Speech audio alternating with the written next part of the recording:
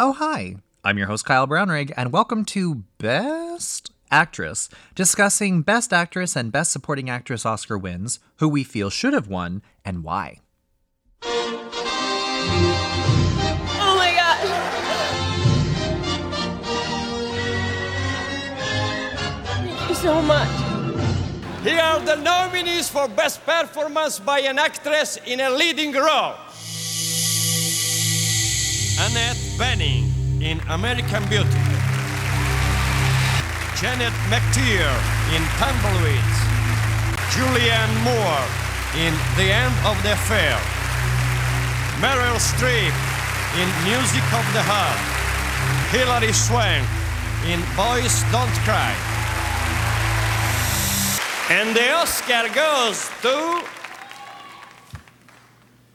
Hilary Swank in Boys Don't Cry. Hello and welcome to another episode of Best Actress. Today we're going to be talking about the 2000 Ceremony Academy Award win for Best Actress for Hilary Swank. This was her first nomination and her first win for Boys Don't Cry. If you've listened to this podcast before, whenever we covered Angelina Jolie's win for Girl Interrupted, you know that we've already covered Boys Don't Cry, but we mostly focused on Chloe Sevigny. We will obviously be doing a little bit of repeat, but this time, obviously, we'll be mostly focusing on Hilary. Today's guest is a friend and a comedian, very successful comedian who recently released a book called Float Like a Butterfly, Drink Mint Tea, How I Beat the Shit Out of All My Addictions, which is available online for purchase on Amazon. Alex Wood. Hi, Alex. Thanks for having me, buddy. Of course. I'm so happy that you could finally do this podcast. It's definitely a very interesting year. Before we get into it, I will just say that for the 2000 Oscars, Best Actor went to Kevin Spacey. Best Supporting Actor went to Michael Caine for The Cider House Rules. Best Supporting Actress went to Angelina Jolie for Girl Interrupted. Best Director went to Sam Mendes for American Beauty. And Best Picture went to American Beauty. So, Alex, I do want to briefly talk about your book that was recently released that people can purchase online. So this book is about all of the addictions that you had in your life and how you overcame it. What was it like writing that book, and how do you feel now that it's out there and people are reading your journey and reading very personal, intimate details of your life? How do you feel about that? Well, I didn't expect anyone to read it, so everyone's been telling me like, wow, you really put it all on the line for this. And I was like, yeah, because I didn't think anybody would actually check it out. So yeah, when someone like messages me saying they read the book and it's somebody I know, I now feel very vulnerable. I'm like, oh, you know a lot about me now. Well, see, that's the thing. I find that whenever you look at any kind of art, whether it's written or it's acted or it's performed in some capacity, we always just kind of look, because we don't know the person, but they're actually like bearing their heart and soul into their work. And that is a very, very difficult thing to do, especially as a comedian, So I think that what you did and what you wrote, it's very brave, and I'm very proud of you. I think that's amazing. Thank you very much. Yeah, that's cool to hear. Yeah, I mean, I just kind of knew that I had to, write what was in my heart and then just let everything else take care of itself. Anybody listening to this as well also should check out, you had a podcast as well called How I Quit Everything. Yeah, the podcast is how I got the book deal. I wrote an article for Vice about the podcast, and then my publisher read the article on Vice, and then they were like, did you think about writing a book? And I was like, no, never. Wow. Let's give it a try. And you were also on Good Morning America, weren't you? The Today Show. Yeah. The Today Show. Yeah. I think it was GMA. That would be much better. Well, the Today Show is still a pretty big deal. That's amazing. Congratulations. Yeah, thanks. So let's sort of just jump into these movies here. Before we begin, I will have to say that if I'm being completely frank, this was probably up there with one of my least favorite years to do. I'm not gonna lie, I wasn't really crazy about a lot of these movies. We'll get into it. But I will just say that, yeah, this, of all of the years that I've done for this podcast, there was one year that I did for Diane Keaton for Annie Hall, and I had Fiona O'Brien as a guest, and we just really didn't enjoy these films. I'm curious to see what your take is on it. This was not one of my faves, but we'll get into it. So let's talk about our first nominee. Let's talk about Meryl Streep in the movie called Music of the Heart. I've never seen this movie, but basically, this movie is based on a real woman named Roberta Guasman, or I saw two different names for her. I'm not sure. I'm probably pronouncing that wrong, as I always do. And she basically started a violin program in East Harlem, and how they wanted to take away her violin program because it was empowering children and, you know, giving them a chance at a future in music. And then, you know, they take it away and then she gets it back, and then they get to perform at Carnegie Hall. And actually some of the woman's real life students were in this movie as Meryl students, which is sort of interesting. And it's a very feel good sort of mom Meryl Streep journey that you would sort of expect from her. I'd never seen this movie before, and I don't really know if I'm ever going to revisit this one. This wasn't one of my favorite Meryl performances, but it is a Meryl Streep performance, and it was a good one. So let's talk about this. Alex, what did you think about this movie? Music of the Heart is, without exaggeration, one of the worst films I've ever seen in my life.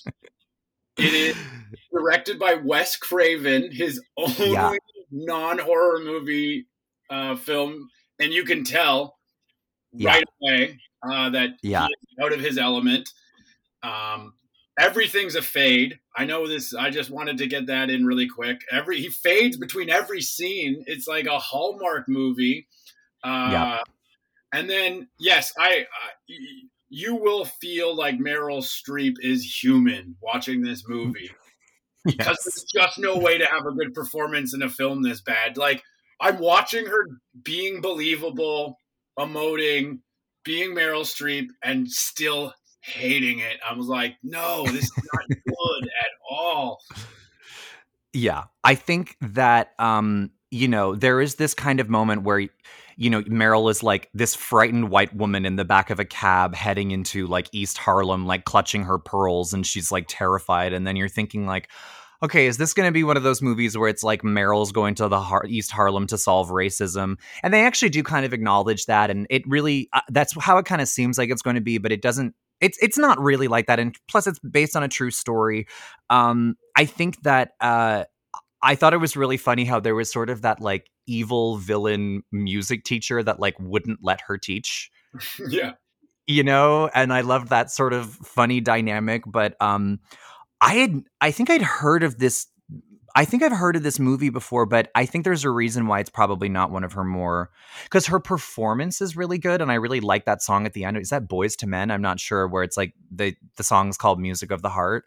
I like that song, and those were the two things that were nominated for this movie, but everything else was strange. And yeah, the fact that it was directed by Wes Craven. Anybody listen, if you don't know Wes Craven, basically, you know, horror. He did like the Scream movies, and he was contractually obligated by Harvey Weinstein to do 3 movies. 2 of them were horror, and they agreed that one of them had to be serious, and this was the one serious dramatic movie.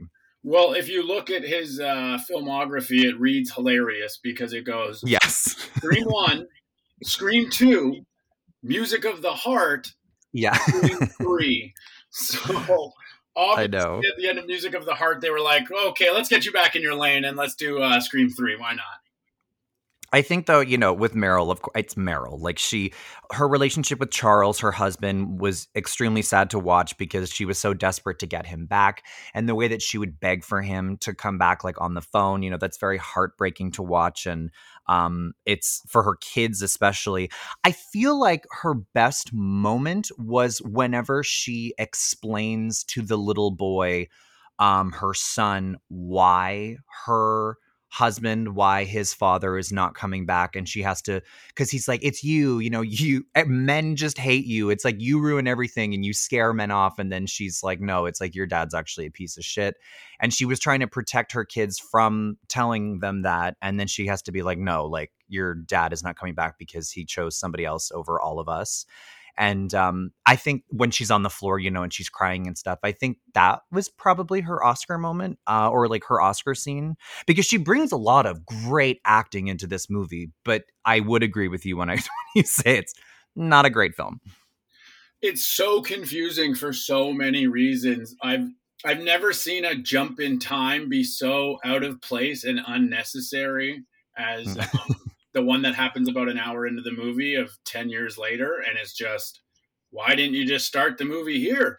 Or why didn't you just right. the movie before the jump? It's there's so many odd choices, but yeah, Meryl Streep, I agree with the scenes that you highlighted. Those were the ones where it was like, okay, yeah, you're reminding everybody you're Meryl Streep right now.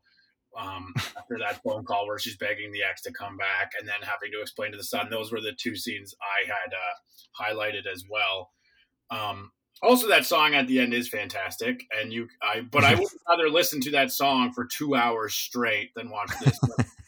And that's the other. This is the longest film on the docket too. I know. Is just so strange. Also, the pacing of the movie is, so it's her husband leaves her and her life is in complete disarray. And then she meets a new gentleman caller. And then she gets a new job in Harlem teaching violin. And this all happens in the first 15 minutes of the movie. Yeah. And then there's like this 10 years later moment, and you're like, oh my God, how long is this? I didn't like the way that the story was told. I thought the pacing was really, really weird. And I love how, to like demonstrate that time has passed, they just kept giving her like a shaggier and more gray wig. Yeah. It was a great aging effect where they were like, you're going to look exactly the same, but your hair is sun damaged. Yeah, no, 100%. I also love how they made the kids as sad as possible. Like, they had the one kid where she's like, you need to spread your legs. And then you're like, oh, but she has a brace on her legs. And you're like, oh, sad. And then the next kid is like a burn victim. And then like the next kid is like, witnessed a murder, is like in the witness relocation program. And you're like, okay, we need to dial it back, Wes Craven, a little bit. But overall, this whole thing about, okay, teaching kids violin, like, you're such a good person. Good for you. I realize that this is based on like a true story and stuff like that, but I feel like that would be, like, realistically, that would be the most difficult task in the world. I feel like teaching a kid violin one-on-one would be very difficult. And then having to teach it to, like, I don't know, like 15 kids at the same time, so young, that would just be very, very difficult. And, I would be the worst at a job like that. So I guess to this woman's, Roberta's credit, that's actually a very impressive thing. She did actually establish this thing called the Opus 118 of East Harlem Violin Program. I don't know if it still exists, but that was a thing that she actually, this real woman created. And also Meryl Streep, to learn how to play the violin, she practiced 6 hours a day for 4 weeks. So it is actually her playing violin in the movie. Okay, that's very interesting, and I respect that immensely. That's very challenging. That makes me like the performance more. But this is funny too. The program ran out of money in real life right when the movie was coming out, but then the movie resurrected the program because it got so much attention. But the movie lost $13 million. Like, what happened? I don't understand. It sounds like the movie saved the program, but then bankrupted the program. And if the movie lost $13 million, it's like, well, you could have just donated that $13 million to the violin program and saved us all a bunch of time and heartache. I know, 100%. I'm genuinely not surprised to hear that. I also thought it was so fucking funny when, like, her own kids filled out like a dating profile for her with like really corny little metaphors and like puns and stuff like that, and you're watching it thinking like, oh yeah, the writer of this movie clearly understands teenage boys. Like this is it was, yeah, her sons were very cringy to watch, I guess is what I'm saying. Yeah, Kieran Culkin hasn't come into his own yet. In that, he's not quite at Succession level yet. And also, what was he successful in though, Kieran Culkin? I mean, he always looks so familiar, and I'm like, I recognize you from so many movies, but what is he famous for? Sure, that's what I was saying. Succession, the TV show, that's on HBO, and it's phenomenal if you don't watch it. And he is absolutely spellbinding in it. He's terrific in it. Okay, that's very interesting. I did not know that. Yeah. But that's the other thing that this movie does is the amount of time it devotes to characters that it expects you to later care about. Like all of those students you referenced, they get like 45 seconds of screen time. And then when they come back 10 years later, you're like, why is this a big deal that they're here? I barely remember them. I agree with you. The focus really was on, of course, on Meryl. And then even when Aidan Quinn, Brian, the guy that like was in her life, but then like wasn't in her life anymore, you know, that was kind of a weird thing as well. And I obviously realize this is probably based on a real story, so whatever, but it was just as a movie, it was a bit like clunky, and like the way that it felt like two different movies, like the first hour and then the second hour, and I don't think that there was a very seamless transition into like the later years of her life. And I think most specifically just talking about her performance, of course, as Meryl Streep, was very, very good. I liked how harsh she was with the kids without being mean. I think there is sort of a line there. I think if I was a teacher, I would be the harshest teacher, which is why keep me away from your kids. But I think that one of the funniest moments, I have literally been saying this all week since I saw this movie, was when she goes out into the hall in the classroom, and she goes out into the hall, and then one of the kids calls her by her first name, and he's like, come on, Roberta, quit playing. And I just thought that was the funniest, just the idea of a small child referring to their teacher as a first name and saying, come on, Roberta. Like I've been saying it all week. That moment, that was my one takeaway from this movie. Yeah, I remember when you tried that in grade 8, and the teacher did not respond. Hey, I am Mr. Diffie. I was like, hey, Joe, and he was like, that's not cool. He snapped. I was like, all right. You and I. Madonna was the original choice for this movie. I don't know about that. I need to see that film. I need to see Madonna in this. Although, you know, she's pretty good in A League of Their Own. So maybe, but I haven't seen Evita, so that's the only Madonna acting I know. I cannot stand Madonna as an actor. I think she's awful. I could see that. Well, I would love to see that train wreck. That would be an absolute match made in hell. Wes Craven. Oh, yeah. Exactly, because it's like directed by Wes Craven, so it's just a bunch of mismatch like weirdos that are all in this movie. That may have been a little bit more interesting. Okay, do you have anything else that you would like to add, or can we move on? You can't stress enough how bad of a movie it is. It hits that level of not even enjoyable for how bad it is when you're really at the bottom of the barrel. It is one of the worst films I've ever seen. You know, I'm always in for a Meryl mom afternoon. That's fine, and I'm always in awe of her talent. But I have to say, of all the Meryl Streep movies, this is probably one of my least favorite. I wasn't really crazy about it.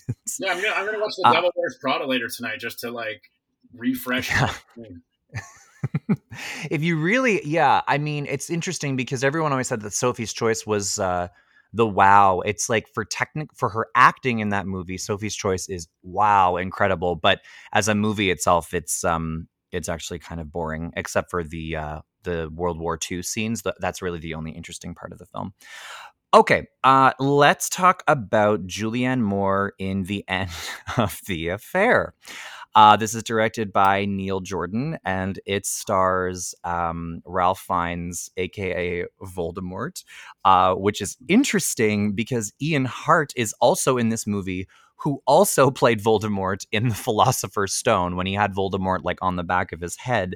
So every Voldemort was in this movie, and Lucius Malfoy was also in this movie. So every fucking Harry Potter character and villain was in this film. So the end of the affair. This is a movie where Ralph Fiennes has an affair with Julianne Moore. She's a married woman in London, and they it's pretty straightforward. They have an affair, and then they break up, and then they get back together, and then spoiler alert, she dies. It's just really one of those movies that you can tell was probably like a play or something, because there was a book written in 1951, I believe. Yeah, and there was I think it was Deborah Kerr that starred in the original movie in the 50s, and okay, so let's talk about Julianne Moore in this movie. So first out the gate, I just have to say how surprised I was at how good her British accent was. I do a lot of accents in my act, and I do a lot of accents like on this podcast whenever like I'm just making jokes and stuff like that. And I've always kind of done accents. So I find I'm a very harsh critic of people that do accents, and when they're done well, I'm always very impressed. And yeah, I was actually kind of surprised at how good, because I was like, oh, Julianne Moore, I don't know about that. Like, I don't know if she'd be able to pull it off, because she's very American, but no, very good, fancy, posh British accent, and and this was a period piece, and yeah. Also, I do want to say that of all of the Best Actress nominees, the only Best Picture nominee was American Beauty. So all of these performances that we watched, it was just the performances that was singled out, which makes sense to me because, yeah, I do have to agree with you that some of these movies were pretty painful. What did you think about the end of the affair? Well, I think all of the films we had to watch are incredibly white. These are this is a slate of white people movies, and the end of the affair is the whitest of them all. Truly the Eminem of the bunch. It's a lot of their actual whiteness too. I mean, she's playing a British lady in the four. That's like, I'm like, did they paint her like white? Right. But you're right on the accent. She's from Tobacco Road in North Carolina, and she absolutely home runs the accent. I thought the performance was great because it's Julianne Moore. And she has obviously a little bit more to play with than Meryl Streep did in the previous movie we just talked about. There's a lot more going on emotionally. Her husband, she doesn't, the classic situation in an affair. She loves Ralph Fiennes more, but she also feels loyalty to her husband, and you get to watch her be torn up from that. I thought really quick, the first movie, I don't know if you're like this, but the first movie I ever see somebody in, especially if it's a very strong character or performance, really stays with me. So the first Ralph Fiennes movie I ever saw was Red Dragon. And with him angrily typing into a typewriter, "This is a diary of hate." And I was like, run, Julianne Moore, run! He's going to eat you. He's going to try and eat you. Yes. And so that, like, really, I was like, he is not likable at all in that film. But maybe that was just me, my old nightmares of Red Dragon. But back to Julianne Moore, I thought she nailed this one. It's great. And like all Julianne Moore performances, I think you see her breasts 18 times in the film. Yeah. And some Ralph Fiennes ass. You see a lot of Ralph Fiennes ass, which I'm not complaining about. But they seem to both. In Red Dragon, you see his ass, and I know. And in every Julianne Moore movie, you see her titties, and they really took those for a walk in this film as much as they could. There's a lot of sex scenes, a lot of them. And they're I find a couple of them are like oddly out of place, where it's just like, you know what I mean? It's like this I'll butcher it right now, but it's like, well, my word, I've never, and that's kind of the whole movie. But then all of a sudden, it goes like really raunchy. Like it's not, Yeah. they're not making love in these; they're fucking. Like this is, Oh yeah, no, they're going to Pound Town for sure. yeah, all the way ticket. Yeah. I would definitely say that when I watched this movie, I for sure looked up because Ralph Fiennes actually goes naked a lot in his movies. Because I was like, wasn't he naked in Red Dragon? And then he was, because he has that tattoo all over his body. And then in this, he was naked. And then I was like, I feel like Ralph Fiennes gets naked a lot. So I actually Googled it. There was like this whole article written that was just about how many times he's gone naked. And then you're saying that Julianne Moore gets naked a lot. So maybe they're like, I will only do this movie if I can do tits and ass. And so great. Great. I did find that one of my favorite lines was whenever Ralph Fiennes and Julianne Moore are like fucking on that chaise, and then Henry comes in, and I kept every 5 seconds Julianne Moore would be like, Henry, like every 5 seconds, Henry. So he would come in, and then fucking Ralph Fiennes would be like, oh my god, like what if he heard us, having sex? And then she was like, he wouldn't recognize the sound. And I love that line, and she's so like British, like bitchy, like tongue-in-cheek, like sort of passive-aggressive humor. I love those kinds of lines. I think the problem that I had with this movie was they did a lot of intercuts of past and present, of like when they were together and then when they weren't together. And I found that to be very confusing because it would go back to the time during the Second World War, like when they were being like bombed, and then they would be like post World War II, and then like they would be in that restaurant, but at that point it was post World War II. But then when she goes out, there's all these like sandbags on the wall to demonstrate that now they've gone back in time, and then it's during World War II. But the only thing that would change, because their hair stayed the same, it would just be like their clothes would change. And I found that to be very confusing. Maybe that was just me, but like oftentimes I got like lost at where they were in their relationship and where they were with the affair. Oh no, this is incredibly validating, Kyle. I love hearing this because I yeah. experience, and when that happens when you lose track in the film, and you're like, oh, am I dumb? Yeah, right. So you saying this makes me feel great because that was my biggest criticism of the film and specifically the scene you're talking about when Henry walks in, and then they just don't seem to care. I'm like, he's downstairs. What are you doing? Yeah. And then in one of those times, it was revealed that it was a flashback, and she was fantasizing about a previous time they made love. Although we know down, it's not called making love, but the flashback, and then it goes back to her.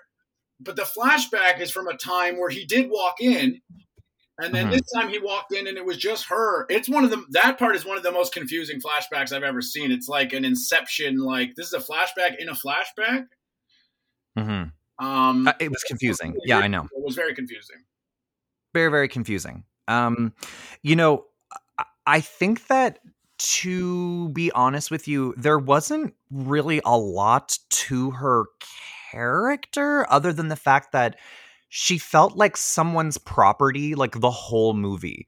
So it was like all these people were like following her, and anything that she did, it was like, she was stepping out of line because like her husband, like Ralph Fiennes is like, I'll hire an investigator to follow her and see if she's like, betraying her wedding vows. And obviously during this time, like in the 40s, like women and your wife was literally like your property, and how they needed to have proof for grounds of divorce. And everything that she did in this movie, it was either just about sex or how she needed to stay in line, or how she needed to be pursued by men to make sure that she didn't step out of line. And if she did, then she needed to be punished for it. And it was, I don't know, like obviously like Julianne Moore brought quite a bit of depth to the role because you have sympathy for her character because, you know, she is technically kind of the bad guy in, they don't present it that way, obviously, but she is kind of the bad guy in the film. And so is Ralph Fiennes, but you do have sympathy for their story. And I think that that is because of the acting and the way that they brought depth to the character and to the role. But overall, like, there wasn't really a lot to her character. It was mostly she was an object of desire or she was someone's property.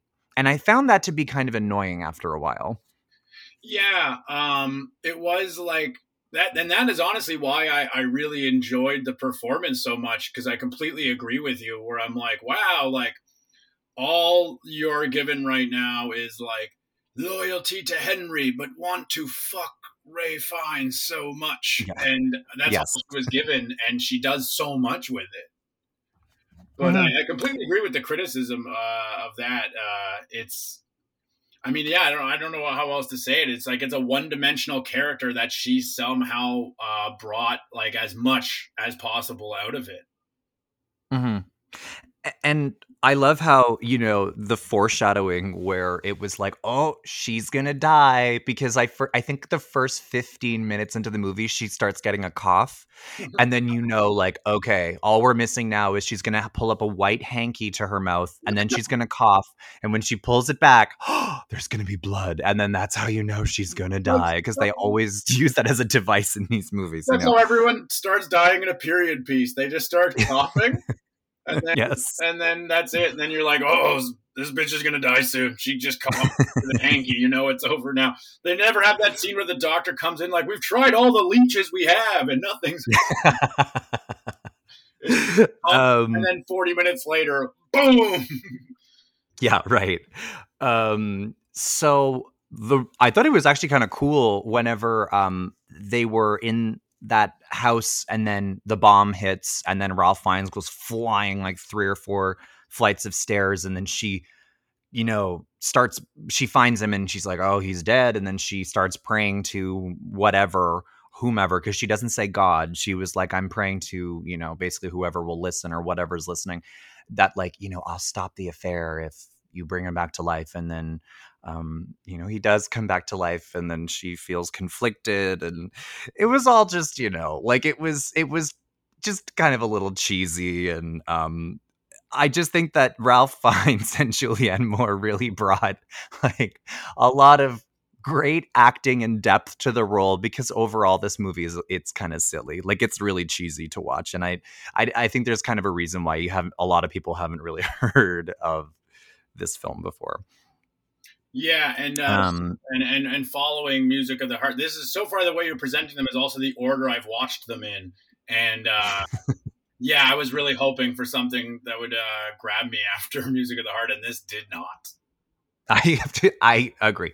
A little fact about this movie. So Miranda Richardson and Kristen Scott Thomas were both considered for the role of Sarah. That's the role that Julianne Moore was playing. I would definitely see Miranda Richardson playing something like this. But honestly, Julianne Moore, I actually think was the right choice. Very impressed with the accent. Really great acting. Really cheesy story, and kind of I think that there's a lot of like affair type movies that are a lot more interesting. But you know, I would, if you like Julianne Moore, I would say check it out. But like, you know, it is a little corny to watch, but you know, give it a watch. Do you have anything else that you would like to add about this movie before we move on?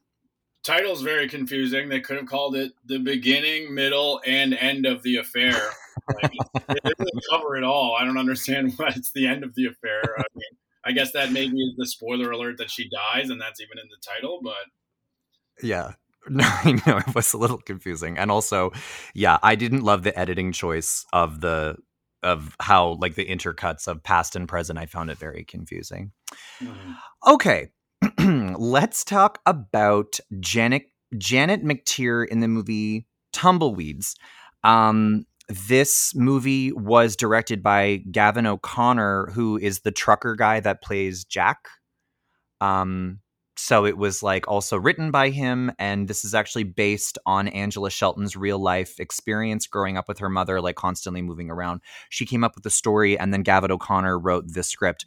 In terms of like a script, this story really isn't anything original. It's not really anything groundbreaking. It's literally just a story of, like my mama's always dating all these horrible men, and then whenever they break up, we hit the road and we're going to Alabama, and we're going to, I don't know, we're going to California, and we're just going to go everywhere because she runs away because we're tumbleweeds. And that's kind of what this, it's nothing new. And I thought that the story was incredibly repetitive. It was the same structure over and over. She meets a guy, and then it doesn't work out, and then she moves, and then she meets another guy, and then it doesn't work out, and then she moves, and then in the end, she finds the right man to hitch her wagon to, so then she decides to stay. The end. So the story itself is very uninspired. It's nothing really, great. Janet McTeer was also nominated for a supporting role for the movie Albert Nobbs. This was her first Academy Award nomination. This was in a leading role. And, in the movie, she plays the mom, and she's just that really sweet, sort of like almost like a Dolly Parton, Southern Belle sweetheart that's very easy to like. And she's like a great mom. And what did you think about this movie, Alex? Okay, so this is another film where I feel like, so she nails the accent. She's an English actor who. Oh, I didn't know that. Yeah, and now how good does that accent sound? Of that Southern accent is true. Is really spot on and not too much of a caricature. And as far as the film overall, I would say, like, did you like Little Miss Sunshine? Well, right. Take out the humor, ensemble performances, of actual events that happen, and you got the same movie. It's there's a lot of driving through the desert with a not nuclear family. That's Kimberly J. Brown, who plays the daughter. I thought should have gotten a supporting nomination. She's terrific in it. Absolutely terrific. One of those classic, like, like that Haley Joel Osment, like, oh my Lord, you're like 12 years old in real life in this movie and just killing it. Yeah. And then also I see a little bit of Erin Brockovich in this film. It's a little bit totally. It's a little bit like Erin Brockovich, but again, just without things happening. It's like, did you want to watch Brockovich drive across the country a bunch of times? Yeah. It's so funny that it's called Tumbleweeds. I was like, is that part of it, or do they not even know how funny that is? Because that's literally like the old reference for when something boring is happening as tumbleweeds blow by. I was like, did you know that you were doing that? Also, I would also just like to point out, so I missed some of this movie because I have a website where I will go on to watch films if they're not on any of the Crave, Netflix, any of the streaming platforms, and it's like one of those illegal ones. I've watched like documentaries I didn't think anybody else saw, HBO movies from the 90s. I couldn't believe everything's on this website. Tumbleweeds was not on it. Weird. So I went on YouTube and I was like, well, let's see. And you can watch it for $5 on YouTube, but somebody uploaded the entire film for free. And I was like, wow, that's how you know a film is very not in demand, is when you can just have the entire thing on YouTube ad free, not getting in trouble. It's not a threat, to their profit margins. and all they did was take out a couple of the songs. They were like, I don't have the rights to a couple of these songs, so they're not in it. And then when they wrote that in the description, I thought, are you the producer of the film? Because I don't think you have rights to the rest of the movie, but you seem to not have a concern about it. And also, I thought, just put the songs in. No one's watching this. Yeah, that's right. I started watching that version too, but I switched over to a different website because of the music thing as well. It's funny because one of my favorite moments of this movie was, do you remember whenever they're like on the road at first and then she starts drinking an RC cola?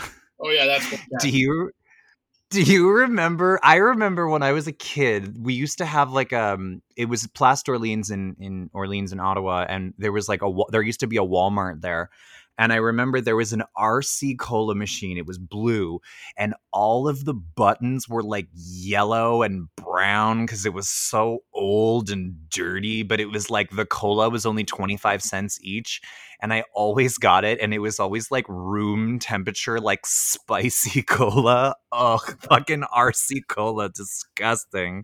They don't make that anymore, right? I mean, I wouldn't be surprised if they do, but see, you're just not a sea level dark soda connoisseur, because RC Cola is actually best served warm, Kyle. It's a little bit like a little bit like a nice bottle of red. You don't want it even chilled. You want it temperature. Yeah, no, RC Cola, RC Cola, like just hearing it puts you in a time machine if you're a 90s kid, you know. And then that is my favorite part of the movie, probably is also something else that was confusing about this movie to me is she's like broke all the time, driving everywhere, but can just easily find a place to live in all of these cities. And and at one point in the last city they land in, it seems like she owns a home, and I'm like, I would like to see a little bit of exposition on where the fuck this money's coming from. Well, that's the thing. She would show up at like a motel, but then the motel was like a house, and then she was at someone's house, and then she went to that weird coworker of hers that said that she was butt chugging coffee. Like she was sticking coffee enemas up her ass and like partying. And I was like, what is this? And I'm like, this was obviously written by a dude, which it was. Listen, I think we can both agree that this movie is not very well written, because where the interesting part comes in, honestly, it's just Janet McTeer and her daughter's acting, because she did win the Golden Globe for this role. And, you know, whenever she would break up with a guy, her acting was incredible. Whenever she was desperate for a job, you felt her desperation. Whenever she was fighting with a soon-to-be ex-boyfriend, it got like shit got real. It got violent. It got scary.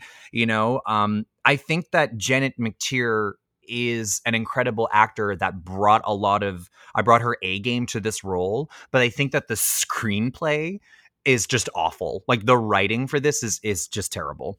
Yeah, I agree with that assessment wholeheartedly. It is really a testament to how good both performances are, that I was like engaged the whole time, despite the fact the aforementioned tumbleweeds nature of the movie. The one thing I guess I didn't like, and especially this is like how it's always written too, is like the daughter is sort of also raising the mother, and it's like she's almost the voice of reason sometimes, and it's like that Ed Harris line, like, we're not teaching radio, radio's teaching us. Like, okay, I mean, I don't know about that. But I thought Janet McTeer plays it so well, and I again, the accent is just absolutely spectacular. I really liked when she quits the job too, because that was like written pretty cheesy, and she makes it believable and exciting. And again, not a lot of screen time was devoted to the job she lands in that town. She obviously hates it the whole time, and when she quits, you're like, you get that living vicariously through her.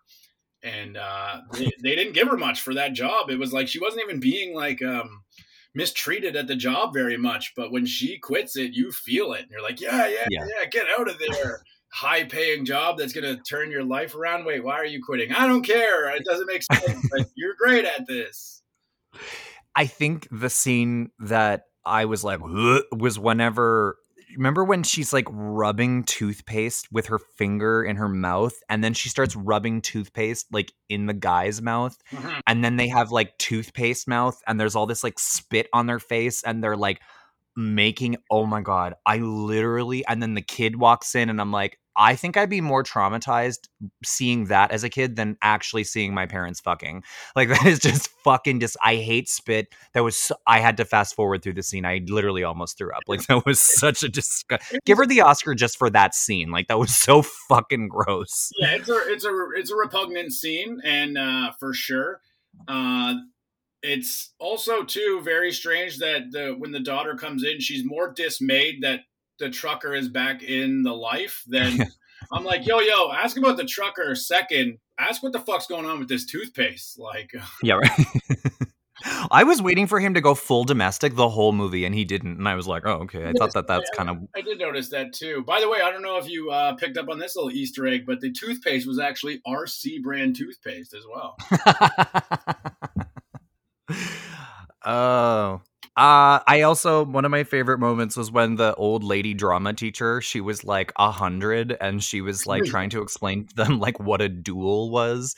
And she was like, well, if somebody has insulted you, and then she tries to relate to the kids and she's like, how would I say insult? And then she's like, if someone dissed you. And I just love the way that she says dissed you. And then the kids are like, oh, now I get it. And that fucking kid with the fucking like 90s hair and like just sorry, I totally forgot about that part. That Serial Joe hairstyle he's got is terrific. I totally forgot about that. Janet McTeer took this film as a labor of love because she was hardly paid for her involvement. So I guess that her win was the Academy Award nomination. I mean, she brought a lot of reality to the role, but it's not very well written and the story gets very, very repetitive. Frankly, I wouldn't really recommend this movie to anybody listening, but if you want to check it out, as previously mentioned, it is on YouTube.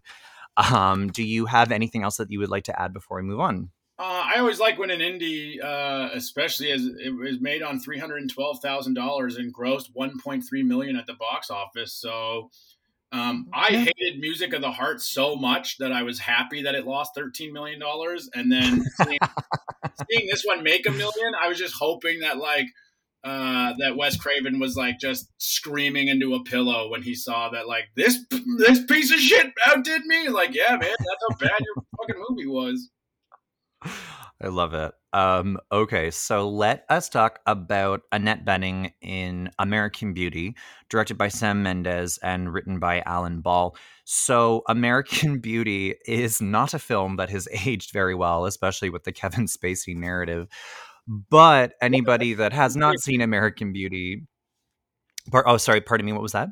What happened to Kevin Spacey? You're joking. Yeah. So American Beauty is the story of, at the time, a typical suburban white family and how like appearances can be deceiving. American Beauty is actually a type of flower. It's a type of flower that it looks very beautiful, but the roots are often easily rotten. So the point of it was supposed to be like looks can be deceiving and there's more to it. And so basically it's supposed to be this all-American family, but like everything is like super fucked up. Kevin Spacey's into like a 17-year-old, tries to fuck her. The daughter is into a weird stalker boyfriend, Wes Bentley, who's really creepy and like won't stop filming her. Like basically a stalker. You have a neighbor, his father is like a closeted gay Nazi. That was fun. And then you have Annette Bening, who is this real estate agent. She's the wife, she's the matriarch of the family, trying to keep everything together. And her whole character is about presenting an image of success, and that if you present an image of success, then you are successful. It's not about being successful. It's the idea of not appearing weak. And I think that where her acting really comes in to shine is whenever she does have those moments of vulnerability, like when she can't sell the house, so she closes all the blinds and then she starts crying, but she thinks that that's pathetic. So then she starts like wailing on herself, just like slapping herself across the face, telling herself to stop and she's not a victim. And this is probably one of my favorite Annette Bening roles. I feel like she was probably the biggest contender against Hilary Swank to probably win this Oscar during like when they were voting for this back in 2000. And I think that this is one of her best performances. I've seen this movie many, many times, although, like I said before, it doesn't really age well. And frankly, that whole thing with Mina Suvari and Kevin Spacey, I'm not going to lie, I actually like fast forwarded through a lot of it because it's really uncomfortable to watch. What did you think about this movie? I want to add some conflict or some different opinions on the movie, but just everything you said just read right off of my heart. Yeah. So I was 13 when this movie came out, and I was living in the suburbs, and I was like, this movie gets it. This movie gets it. And then, yeah, it hasn't aged well in a variety of ways. Obviously, seeing like a 2-household income white family having it so tough is ages terribly in and of itself. Kevin Spacey's thing with Mina Suvari obviously doesn't age well with Kevin Spacey's conduct, and also, too, it's very strange, like you said, how Jane is wooed by this maniacal stalker. And the moment she really comes to, like, stop being creeped out by him and start to reciprocate his romantic feelings is when he lights her name on fire on her own property. And that makes her, like, that's when she's like, well, maybe there's something more than meets the eye to this guy. And I'm like, what? Also, like, yeah, he's crazy. And then again, there's no exposition on like, did no one see this? Where's the fire department? What happened to her? Her parents are just okay that happened. And I guess that's the point, is they're probably aloof, but I just don't get how a fire just goes out on its own on somebody's lawn. And right. Because they've already shown Annette Bening is obsessed with the aesthetic of her home. That's her whole thing. But focusing on the performance, yeah. I mean, I remember as a kid being blown away by it. I still think Annette Bening's performance holds up as much as the rest of the movie doesn't. She's absolutely terrific. Her range in it is just all over the place. In a good way. Like, she can play so many different things. When the scene that you highlighted when she's slapping herself in the face after the showing doesn't go well, that's terrific. And it's obviously such a big, risk and such a big like choice to be doing it and playing it like that. But I also love the lead up to it when she's montage, I guess it is, of her showing the place to a bunch of different couples and people is terrific. It's so cheesy. She plays that like smarmy real estate agent that is being so fake. And that it's turning everybody off, and she does it so well. I remember just so vividly watching that scene as a kid and just thinking like, I'm like grossed out by how fake she's being and how obviously fake it is. It's like thinly veiled and like the cheesy real estate agent. Yeah. I mean, she has so much to play with in this film, and she does it. I mean, it's, and how she will go so quickly from like that, like, oh, and the pool is very lagoon-like, to like slapping herself in the face 45 seconds later in real time. And you're just strapped in for that entire ride. I absolutely love Annette Bening in American Beauty. I think it's all of the cliche tour de force, just all of it.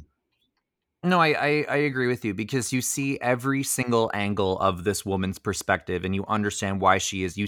You understand how she was when she was younger. You understand like why she's upset about something. You understand why she's being fake about something. You understand her anger. You understand why she wants to get revenge. You understand why she feels bad about it.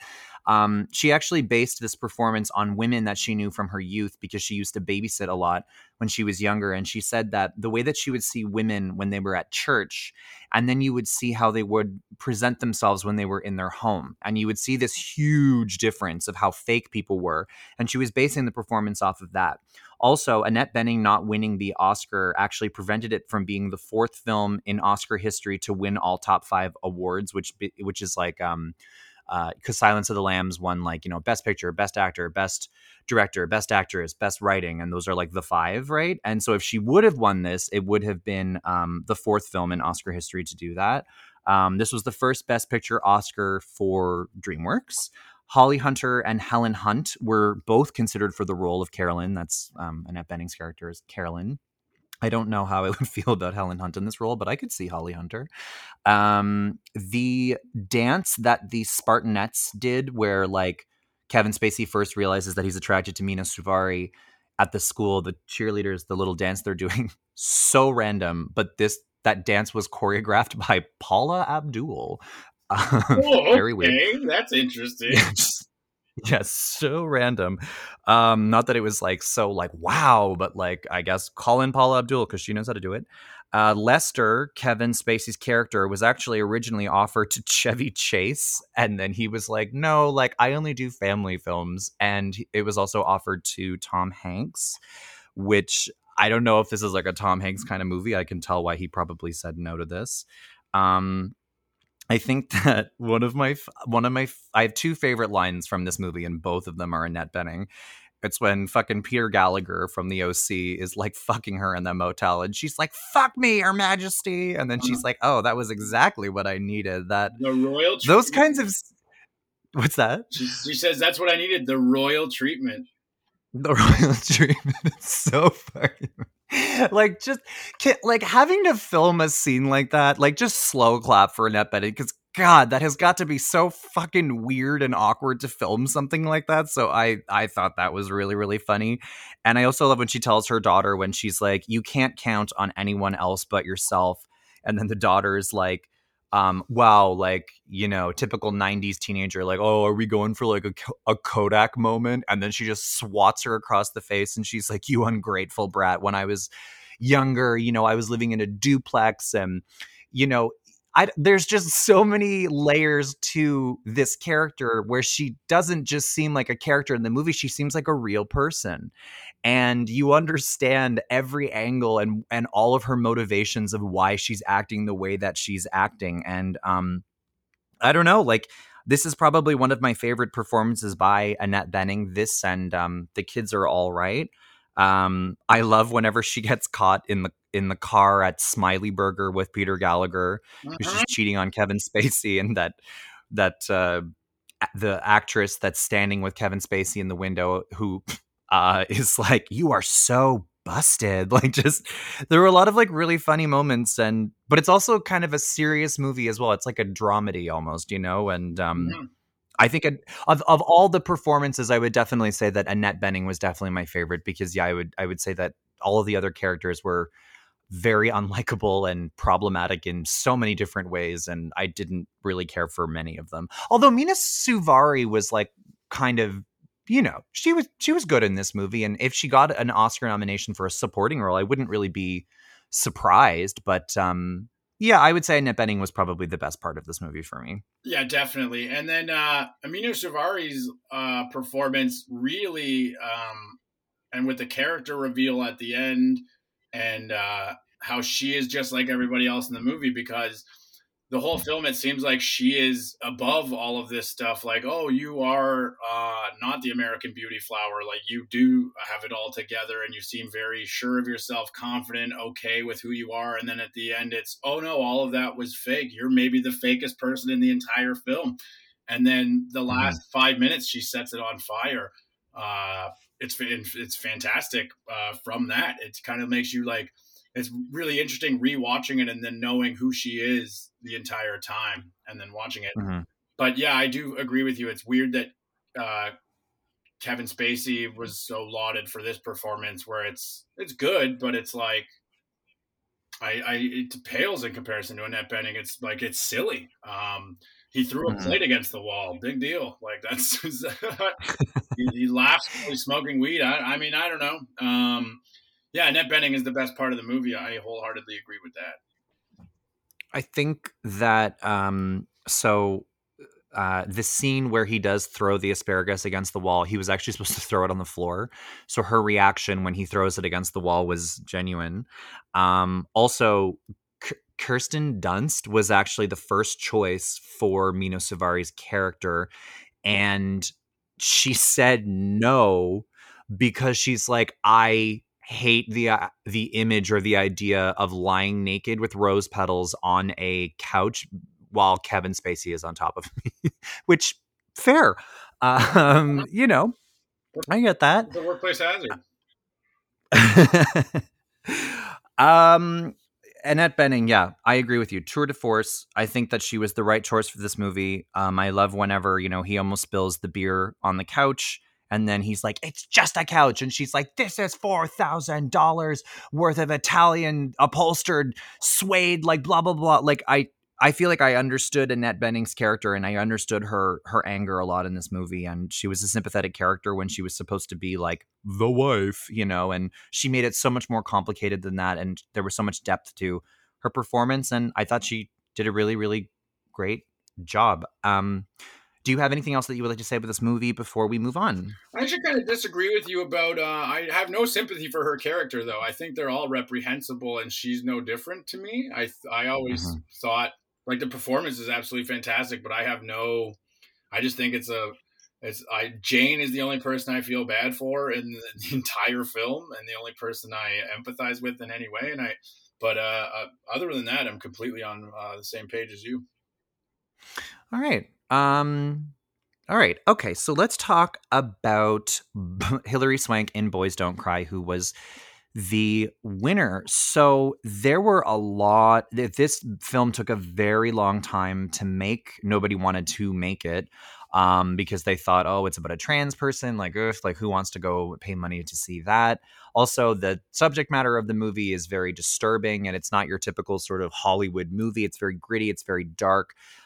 This was Hilary. Whenever the director Kimberly Pierce was looking for the person to play Brandon Teena, she actually was looking for a trans male actor, but couldn't find the right person because she really wanted somebody that could carry a feature film. It took a very long time. She even auditioned boys, she auditioned girls and everything. And Hilary eventually won the role over because she showed up to the audition dressed like Brandon Teena and lied about where she was from and was basically fully in character. And later, Kimberly Pierce actually confronted Hilary about like the lies during the audition. And then Hilary Swank was like, well, that's what Brandon would have done. She was like, oh my God, you just blew my mind. I will be honest with you. I have a very, very hard time watching this movie. It's extremely violent in so many ways, not because you have murder, you have hate crime, you have rape. And the whole movie is all just building up to that. There's so much anxiety and tension that builds up to that. And it just, obviously a trigger warning for anybody listening, but as an LGBTQ person, when you are a lot of LGBTQ people, we're typically always trying to survive. That's how we are taught in our lives, is basically how to blend in, how to survive. We often migrate to large cities because there's more of us and we feel safer in cities. When you're in small town, I work in small town Canada. I know, I often will dress a certain way because I don't want to be a target. It's a survival thing. And watching this movie, it's extremely difficult to watch because the whole time Brandon Teena is putting themselves in a very vulnerable, very dangerous position because it's like you are obviously a trans person and you're going even deeper into the South you're walking into your own death. And it's like so many red flags going off during the entire time when you're watching this movie. And I had a really, really hard time because I've seen this movie many times, obviously, but I've watched this movie for this podcast like less than a year ago. And I think I just revisited it too soon. And I just had a very hard time watching it. It's all very real and just scary. And I'm glad that we don't need to continually make LGBTQ movies where it ends in a hate crime or it ends in AIDS or it ends in some horrible thing. And I'm glad that we're getting away from these narratives because these movies deeply affect LGBTQ people because we think that we deserve that. And these are the narratives that we need to see all the time. That being said, Hilary Swank was amazing in this movie. So what did you think about this movie, Alex? Sorry, I'm just so confused by a lot of the things you said. Hilary Swank's in. Okay. I thought Drew Barrymore and Whoopi Goldberg had like a really good dynamic in this movie. What? I don't know what are we talking about. Oh shit! Are you talking? I think I watched Boys on the Side by mistake. Sorry, I just thought I would cut the tension there. Everything you said, but obviously you try to empathize, but you just can't relate in the same way you did. I thought, because you're my buddy, I fucking halfway through was like, oh, I can't believe Kyle has to watch this. It was so intense. It was so fucking intense. I've never cried watching a film or a TV show before. I came as close as I've come watching this movie. Really? A couple times too. It's just so, I wasn't expecting it, to be honest with you. Like, I just thought it would be like a tough movie to watch for sure. But yeah, oh my God. And yeah, a lot of that's from Hilary Swank's performance, obviously. Sarsgaard is incredible in everything he fucking touches. And in this movie, it's no different. And then now he did such a good job. I'm like, well, I fucking hate you forever. Like, I can't get past it. He's incredible in it. But, oh my God, Hilary Swank is unbelievable in it. It's so difficult to watch. It's so, I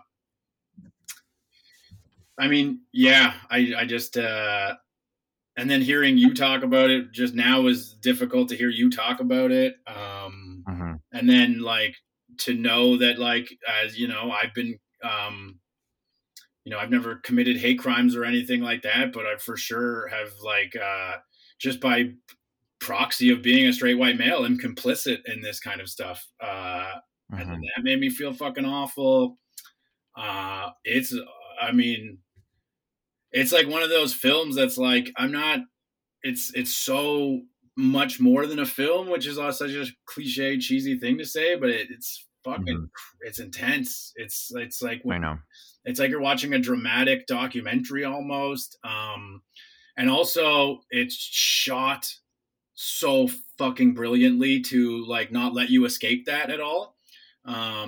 A lot of it is like seems really very like guerrilla style in the directing, so that makes you there for it all. I hate that at the beginning they make you feel like Sarsgaard is he's doing the right thing at the beginning and he's protecting Hilary Swank, but that's because he doesn't know who Hilary Swank is, and then when he finds out and then it's like such a heel turn. But yeah, to zero in on Hilary Swank, like it's, I'm just like a mumbling mess right now because it's like, holy shit. Like, holy shit. I don't know what to say. It's fucking wild how good it is. It is wild how good that performance is.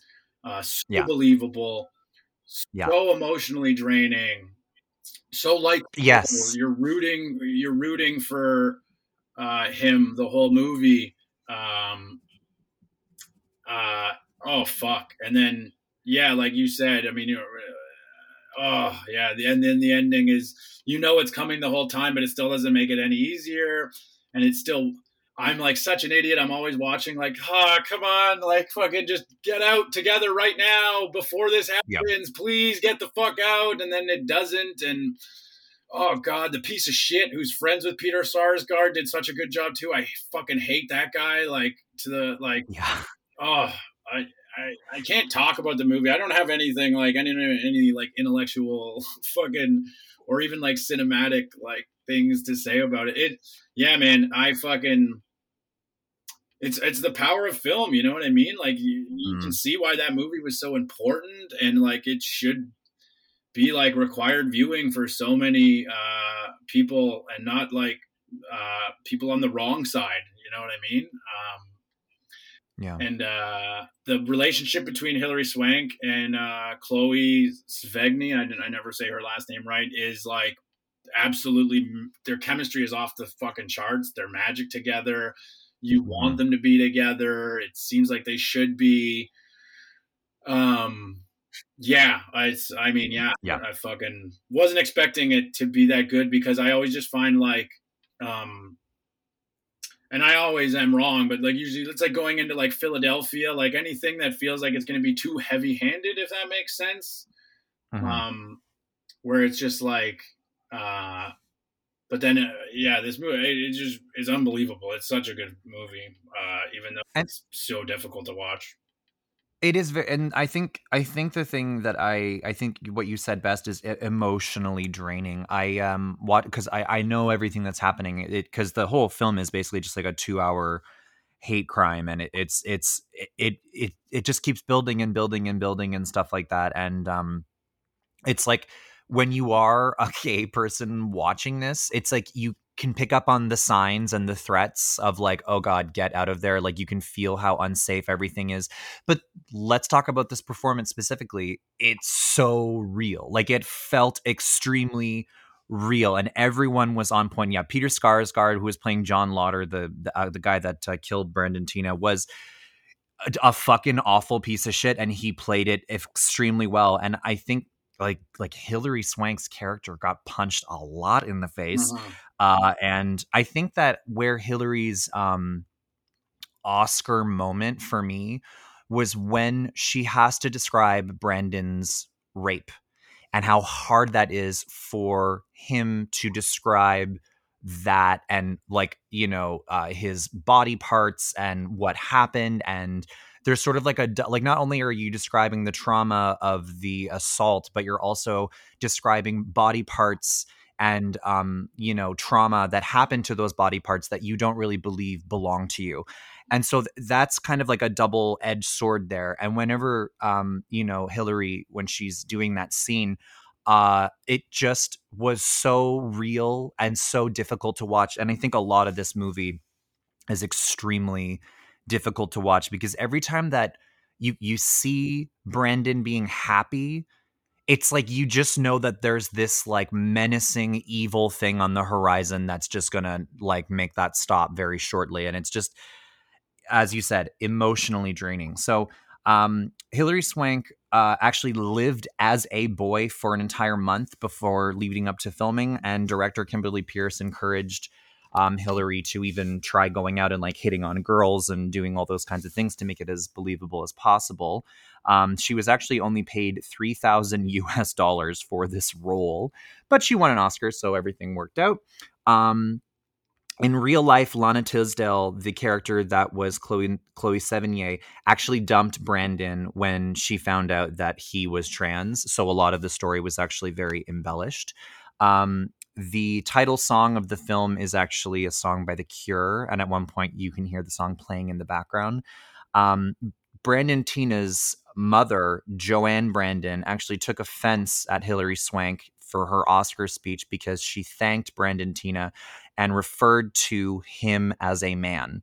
And Joanne Brandon hated that, I guess Brandon Teena was being gendered correctly, and that's not how his mom saw it that way.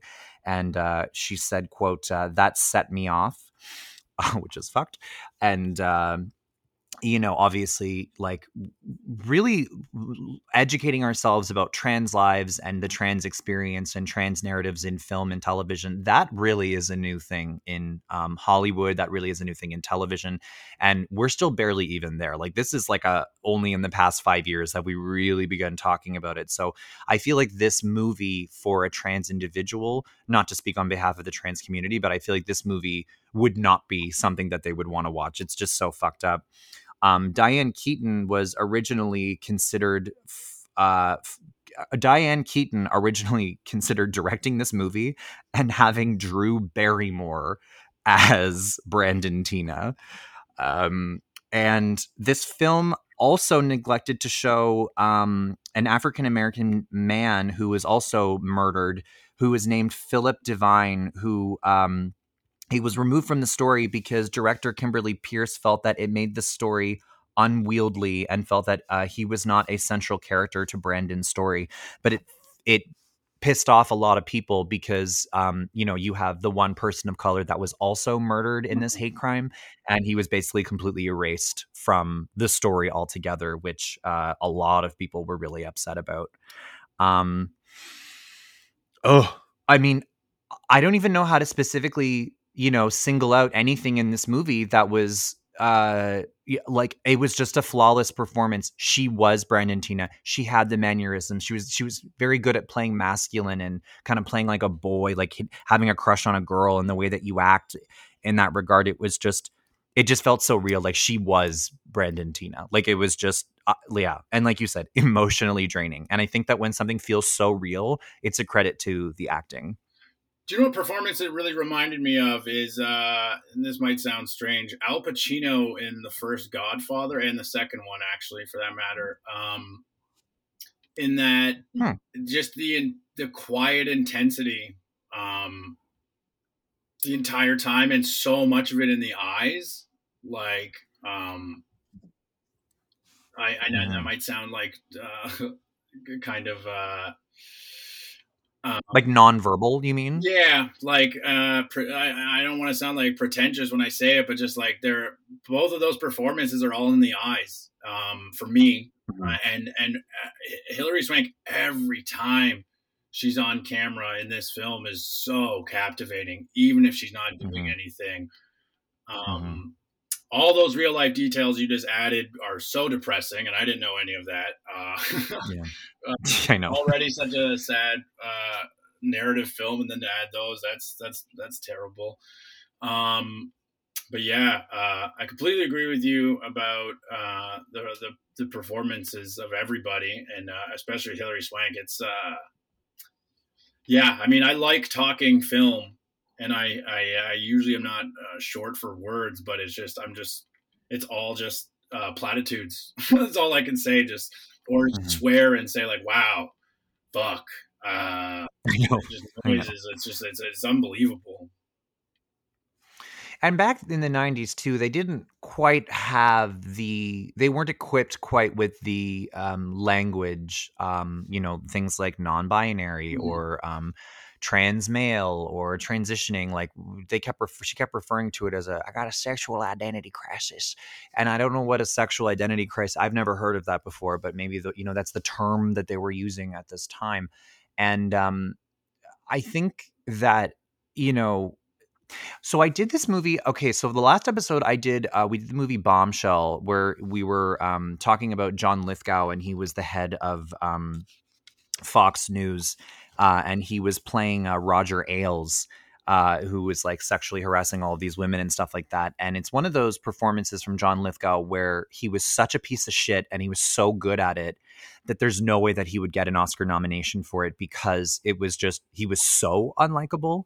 But with Peter Skarsgård, I feel like it's kind of the same thing, where his performance was so good because he was such a fucking asshole, and it was so believable that like you're like, oh, maybe he should have gotten an Oscar nomination, but he just had no redeeming qualities.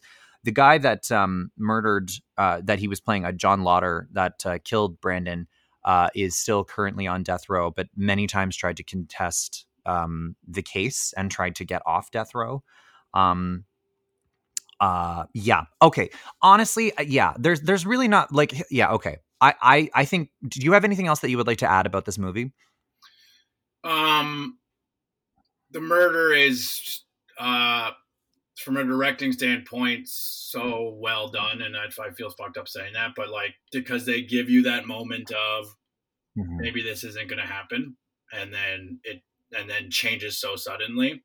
And also, I mean, I've never witnessed a murder, but that feels like how somebody would kill somebody in that situation, where the intensity was like taking over, and then they calm down for that 1 second, and then it takes over again, and they just do it in that instant. And then it also made it so fucking extra brutal to watch it. That's about all I would add. Okay. All right. Okay. So ending on a bit of a downer note, but I think that the time has come for us to reveal who we think that the Oscar should have gone to. So Alex, you are my guest, so I will give you the pleasure of going first. The Oscar for Best Actress for 1999 should go to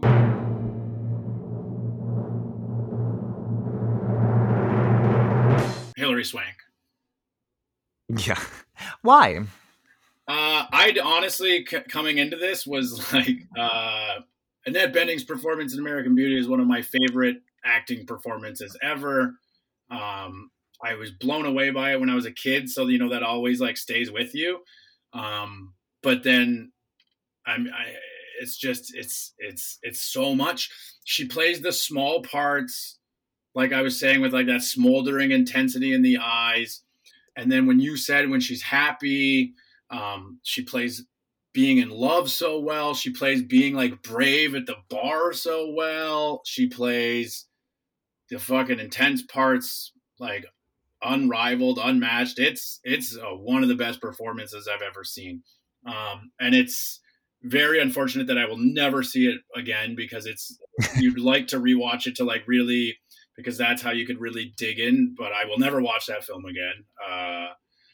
And yeah, it is in 1999 is filled with incredible female performances. Some of that weren't even nominated. Like Julianne Moore is also in Magnolia, incredible, and Right. Reese Witherspoon in Election.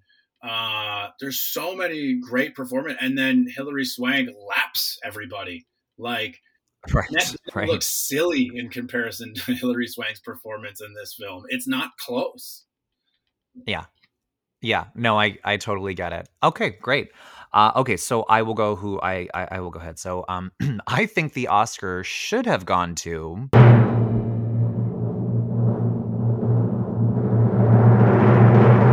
Hilary Swank for Boys Don't Cry. I mean, yeah, I feel like Annette Bening was definitely the probably like her biggest competition for this. I think a lot of people even at the time were angry that Annette Bening didn't win. But I think that with time, we can obviously see that Hilary Swank deserved this Oscar. And I think that the performance was so real.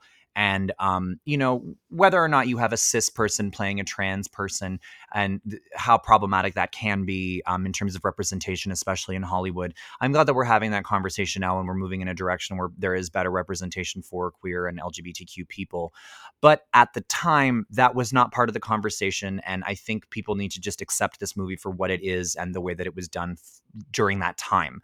And I think that Hilary Swank really did justice to the role. And I really think that it was such a realistic performance. I think that she was the perfect choice for this. And I think that I often forget how much range that Hilary Swank has because, you don't really see her that often anymore in big major motion pictures.